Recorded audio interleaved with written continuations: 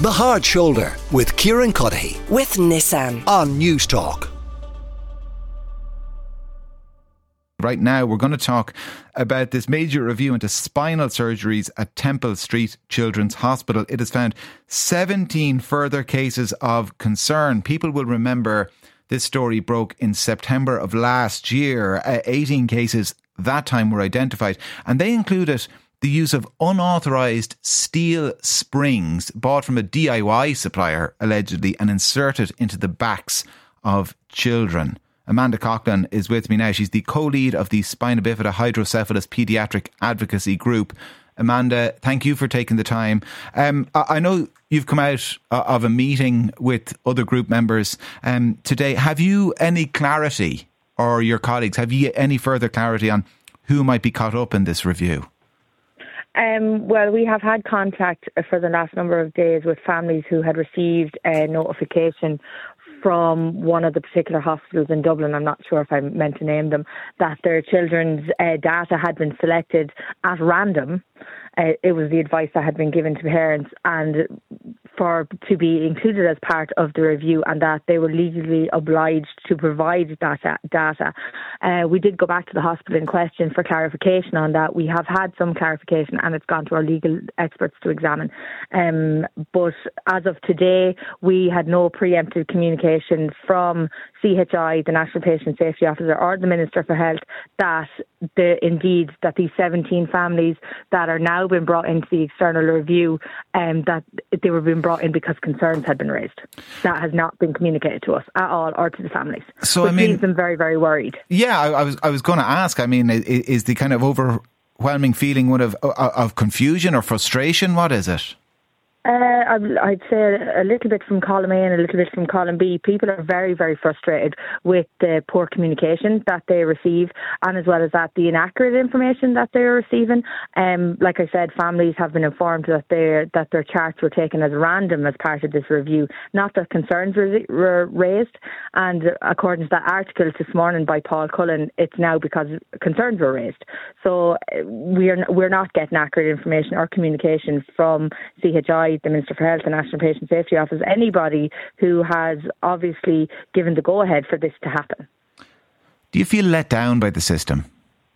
Oh, we're 10 years feeling let down by the system. I know this story only broke in September 2023, but we have sat on co-design boards with CHI and have been at the Scoliosis Advocacy Network longer than us, but the Spina Bifida Paediatric Advocacy Group since 2017. So, these issues are not new issues to us, and the delays in proactive access to care for our children are not new issues for us. And it's an awful thing to say, but we're probably in a worse position now than we were 10 years ago.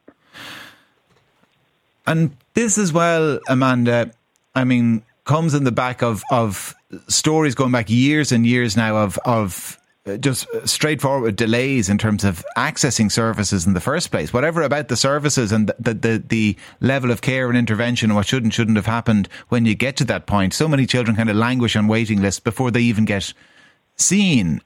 You have direct experience of that, is that right? Yeah, my son my son is now 19 years of age. He has spina bifida and hydrocephalus, and he lives with inoperable scoliosis. He was placed on a waiting list within CHI Crumlin, which has not been encompassed into the external review. I just want to highlight that. It's still the review is very limited in its remit. And my son lives with inoperable scoliosis. By the time he was seen, we were told it was too late. He lives with inoperable scoliosis now. And what does that mean for him? How does it impact on him? Pain, discomfort, poor positioning, poor postural position in his wheelchair, being uncomfortable, just pain and struggling and suffering. That could have been avoided if he had been seen. If he had proactive and timely access to care, this could all have been avoided for my son. And Amanda, I mean, this is no solace to you, but we're years hearing these stories. Years hearing these stories. I mean, Simon Harris famously, when he was Minister for Health, promised that, I think, was it everybody would be seen and dealt with within 6 months.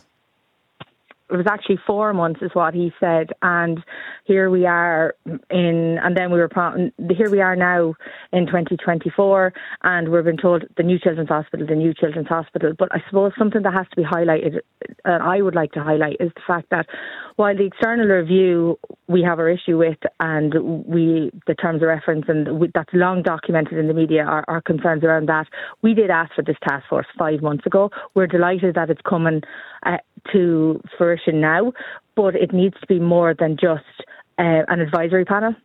We have sat on co-design boards for many, many years within CHI.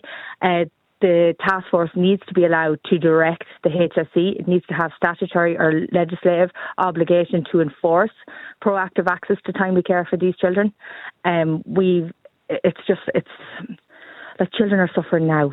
This review is looking at what has gone on in the past and how to stop it going on in the future. And it's still only looking at one surgeon, I have to say, not the systemic failure that's been allowed and is continuing to happen within CHI as a whole. Yeah. But it's not looking at right now. Children are suffering right this minute.